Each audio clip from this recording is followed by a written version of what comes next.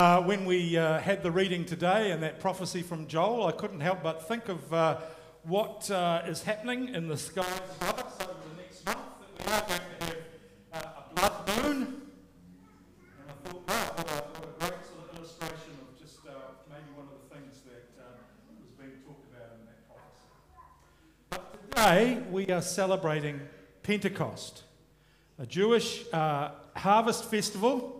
But it's the time when, as a church, we celebrate the coming of the third person of the Trinity, the Holy Spirit, on those first believers at Pentecost, who were gathered all together. So it's good to have a combined service to celebrate that. And of course, it's often called the birthday of the church. So happy birthday today, guys. It's the birthday of the church. And what we want to look at today is the fact that God has given to all who believe in Jesus Christ a gift. The gift of the Holy Spirit to dwell within us and to fill us with the presence of God. You see, you and I are called to be God's spirited people. The very presence of God dwells within us. I love stained glass window art. And I really love the stained glass window on this side of the church, which has the Holy Spirit dove there. Of course, the dove is a symbol of the Holy Spirit, which comes from the gospel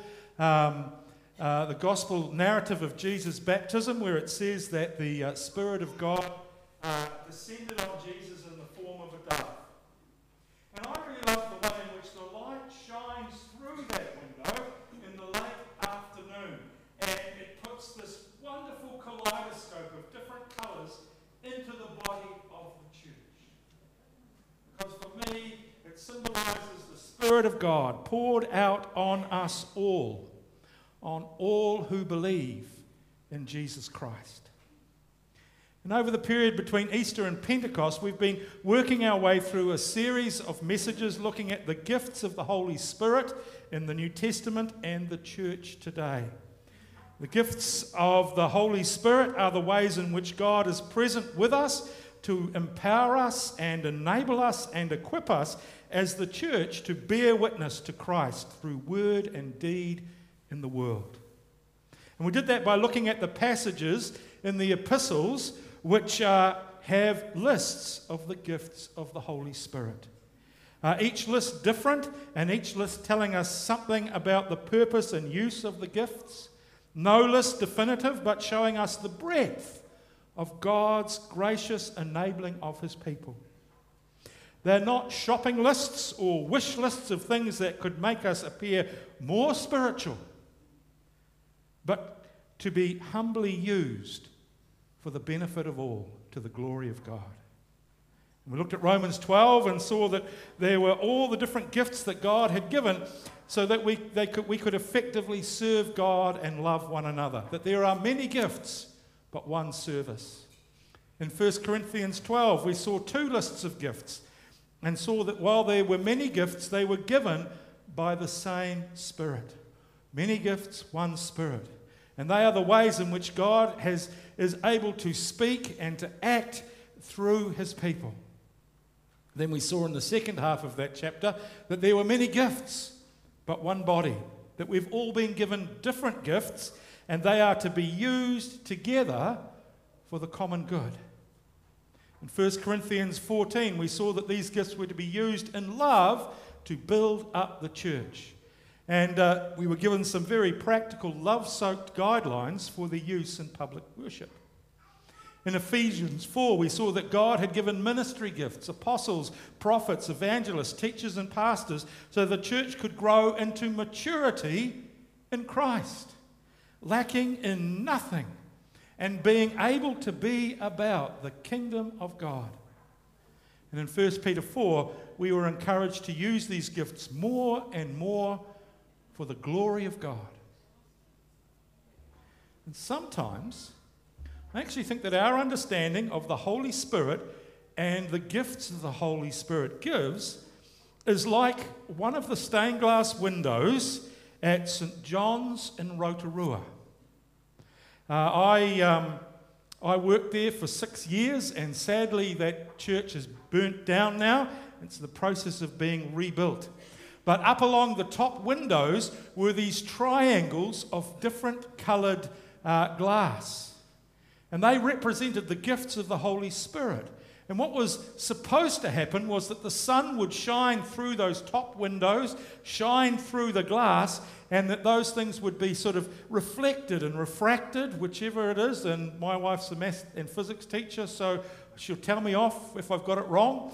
But were refracted and shone on all the congregation to symbolize and remind us and encourage us that the gifts that the Holy Spirit gives are for the people of God, not just for what happens up the front.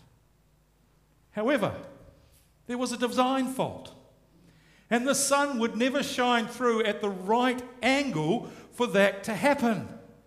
It never happened. I'd be sitting there just waiting for it to happen, and it never happened. And I think there was a disconnect between the purpose and the congregation. And I think sometimes there's a disconnect between our understanding of the Holy Spirit and the gifts of the Holy Spirit and who and what we are. What I want to do today is to look at Acts chapter 2 as a way of addressing a lot of the issues around that disconnect. And I want to do it in a very 21st century way. Now, if you go onto a website, you will often see a page that has the initials FAQ, right? And you go, hey, what does that mean? FAQ is frequently asked questions. And it's on a website so that, you know, they don't keep having to answer the same questions all the time. So what I want to do is go through some frequently asked questions about the Holy Spirit today. But first, let's have a quick look at Acts chapter 2. It's the story of the coming of the Holy Spirit. Remember, the Holy Spirit has always been the third person of God. It was there at creation. It was involved in the Old Testament. It filled people in the Old Testament, special people for special tasks. But now, here is the Holy Spirit coming and pouring itself on all believers. And it comes as God had promised. And it's the start of the mission of the church to witness to Jesus Christ. Basically, this passage is split into 3 parts. The first details the events that took place as the Spirit came upon those first believers gathered together. And it outlines what were the people's response. And I love that. You know, it's only 9 o'clock in the morning. They're not drunk. Or as Anosa said in his sermon, you know, it's 9 o'clock in the morning. The pubs aren't open. And then it outlines that the fact that the central part is that Peter is a narrative of Peter's sermon where he explains what is happening and he preaches about Jesus. The third section of the narrative is the people's response. About 3,000 who were saved, and then the concluding description of how this new community, God's spirited people, lived together and how they were led and empowered by the Holy Spirit. Well, the first frequently asked question by Christians about the Holy Spirit is, do all Christians need to be filled with the Holy Spirit? Is the Holy Spirit for everyone or just a certain few? Is it essential or is it like the optional extras like leather upholstery and a racing strip on a car that you have to pay more money for? You know? And while we've been addressing that through this series that we've been looking at, it's good to look at it again. And the answer is yes, it is for everyone. I mean, look at the flow of things in Acts chapter 2. It starts by saying that all the believers were gathered together, about 120, not just the apostles, all the believers. And all of them were filled with the Holy Spirit, men and women. And in this case, all of them spoke in tongues. And when the crowd is gathered, the apostles, that's Peter and the 11, stand up to speak. And that is the gift that they have been given. So they use it. And you know, they'd been trained for this moment with Jesus. And then the narrative ends with people living in a way that reflects that God was present by the Holy Spirit in all of them. It was present because they lived in a way that expressed their love and the love of Christ for each other. So the other important answer to this question comes from the passage that Paul quotes from the prophet Joel, that he says is being fulfilled that day, that God would put his Spirit on all people. And it's a comprehensive list. Men and women, regardless of socio-economic status, on your men servants and your women servants as well, all would speak God's word or prophesy, regardless of age. The young would see visions and the old would dream dreams. And I'll leave it to you to choose which one of those categories you are in. And can I say, I have a dream? Yeah. Oh, I should say I have a vision. I have both. And, we are all to be filled with God's Holy Spirit. As Paul says, he anointed us, set his seal of ownership on us, and put his Spirit in our hearts as a deposit guaranteeing what is to come. And that comes from 2 Corinthians 1:22. God puts his Holy Spirit on all of us. The second frequently asked question is, was it just for the people back then? Then and there, just to sort of get the church kick-started? And we don't need it today. I mean, haven't we got the New Testament, and that's all we need? And when it comes to the gifts of the Holy Spirit and the understanding of the Holy Spirit, the church is split along those lines between those who believe that the gifts of the Holy Spirit were for then and there, but they've stopped now, and those who believe that it's for all people at all time. And focusing what we had read today, Peter finishes his sermon by saying that those who repent and believe in Jesus will receive the gift of the Holy Spirit. And this is a promise for you and your children and for all who are far off and for all whom the Lord our God will call. Now, some have seen this as saying it's for the first couple of generations of Christians. They take it literally for you and your children.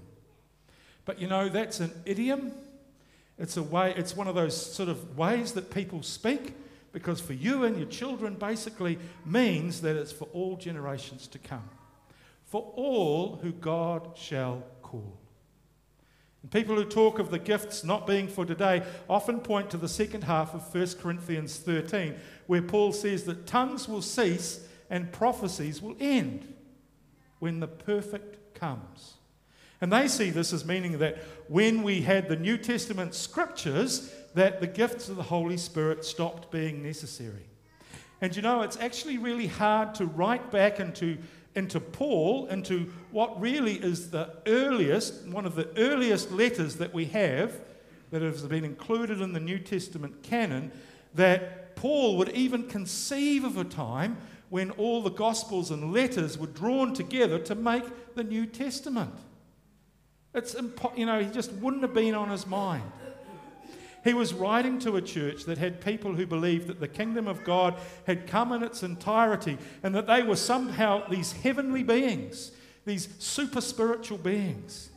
And he has to remind them that that is not the case, that they are to look forward to a greater fulfillment when Christ returns. The fullness of the Holy Spirit, its presence, and the gifts that the Holy Spirit gives are for us today. Another frequently asked question is, when you talk about the Holy Spirit, we're a bit worried that you mean all the weird and wonderful stuff that seems to go on in, those churches. Do we have to be like them? In Acts 2, there are very real manifestations that go along with the coming of the Holy Spirit. The wind, the tongues of fire, everyone speaking in the languages of all the people gathered on that day.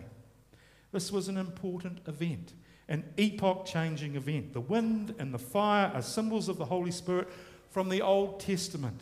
The speaking in the languages that all could understand was a sign that this was God pouring out His Spirit so that the people of God would be able to witness to all the nations of the world.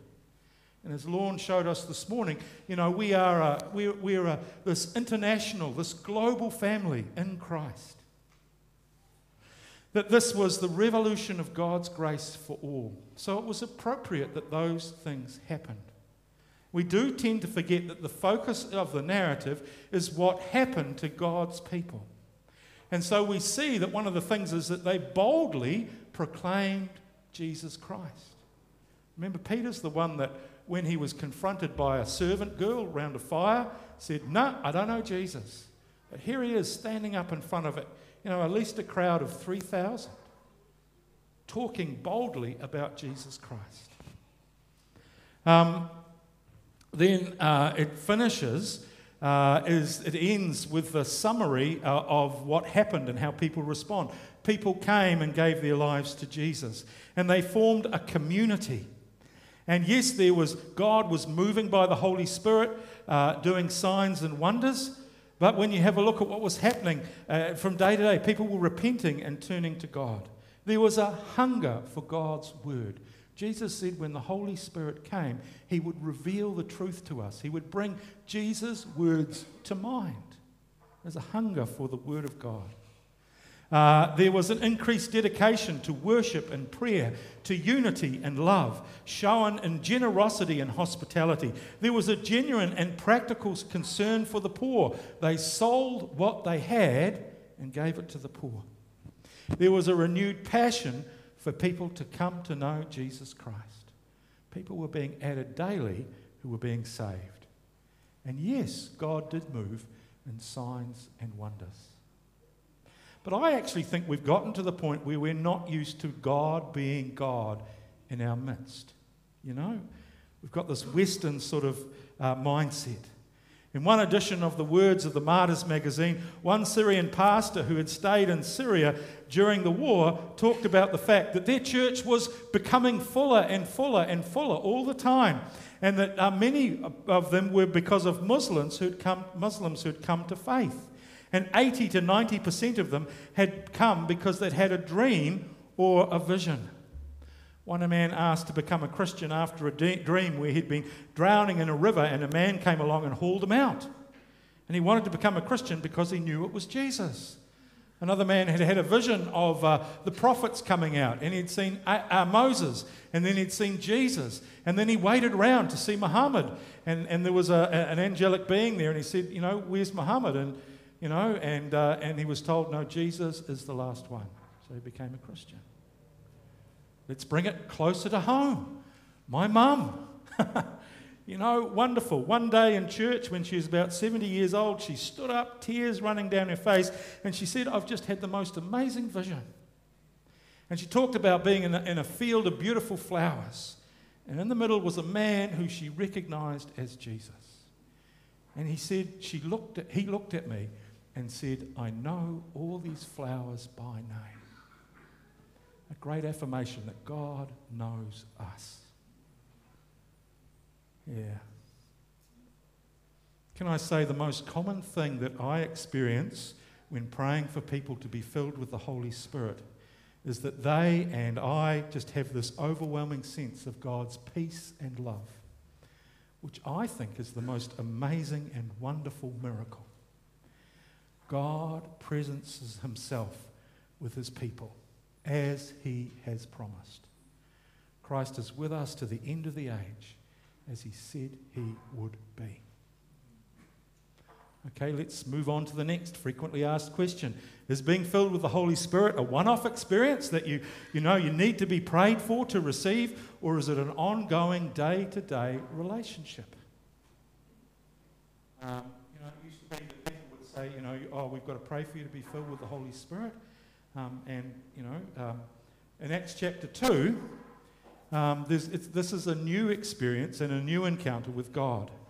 And you see, we know absolutely nothing about what the 3,000 who came to faith that day actually experienced when it came to the Holy Spirit. And there are other times in Acts when, that the Spirit falls on people in a powerful way, when the Gentiles receive the Spirit in Acts chapter 10. And throughout history as well, there have been times when God has met people and poured out the Holy Spirit in a new and a fresh way. The Pentecostal movement will look back to the Azusa Street Revival in 1906 as the place where the renewal of the gifts of the Holy Spirit happened for them. You could look at the Welsh Revival. And there have been times of great revival and outpouring of the Holy Spirit, even in our own Presbyterian church, even in God's chosen, frozen chosen, you know. One church historian talks about the fact that the Presbyterian church was birthed in the fires of revival. Hallelujah. May it be like that again. Amen.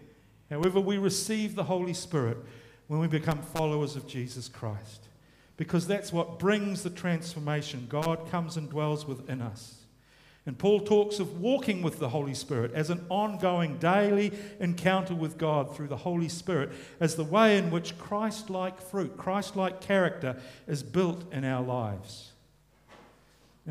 Even when he says be filled with the Holy Spirit, in the Greek it's a tense which means be filled and keep on being filled with the Holy Spirit. Perhaps it's just best if I leave the last words on that to Jesus. You know, we're so used to the words on prayer, ask and it will be given, knock and it will be opened, seek and you will. In Luke's Gospel, that finishes by saying, how much more will God give the Holy Spirit to those who ask him? You know? When we pray for people to be filled with the Holy Spirit, it's that we want them to know the presence of God more and more and have their lives filled more and more by God's presence. And when that happens in our daily prayer life or in a meeting or a gathering, it's because of God's good grace to give it to us. In fact, when we pray for that, it's not the manifestation that happens that are the important thing, but that we can trust God keeps his promise. So I think the answer is yes, it is an experience when we pray for it and receive it. Yes, it is an ongoing relationship. The key thing is to ask and you will receive. Keep on asking and you will keep on receiving more and more of God's presence in your life. Lastly, how may I be filled with the Holy Spirit? Well, the answer is that if you love Jesus Christ, then ask and you will receive. As we've looked at in the scriptures, the amazing thing about the New Testament is that because of what Christ has done for us, his life, his death and resurrection, that God wants to live in us. God wants to fill us with his presence by the Holy Spirit. It's simply a matter of asking him and believing that he will do what he has promised. You know, maybe today we need to ask God to give us a fresh touch of his love, to empower us to witness to him, to fill us so much that his presence and with his presence and reveal his word to us, that it will flow out from us, that we'll be so filled with God's love and presence and joy that our vision of what is and what should be and what could be are shaped by that. Our dreams and our visions are filled and directed by Christ. Our actions and reactions will become more and more Christ-like, more and more Spirit-enabled, as God gives us the gifts we need to use. And Christ's vision of the kingdom of God will become our vision. When I was preparing for this message, I came across a white dove in the guttering of the church. It was pretty much just sitting, well, quite close. I'm drawing a line here, quite close to the, the stained glass window there. And of course, the doves fly around the street here all the time. And I think maybe, we're kind of happy with the Holy Spirit out there.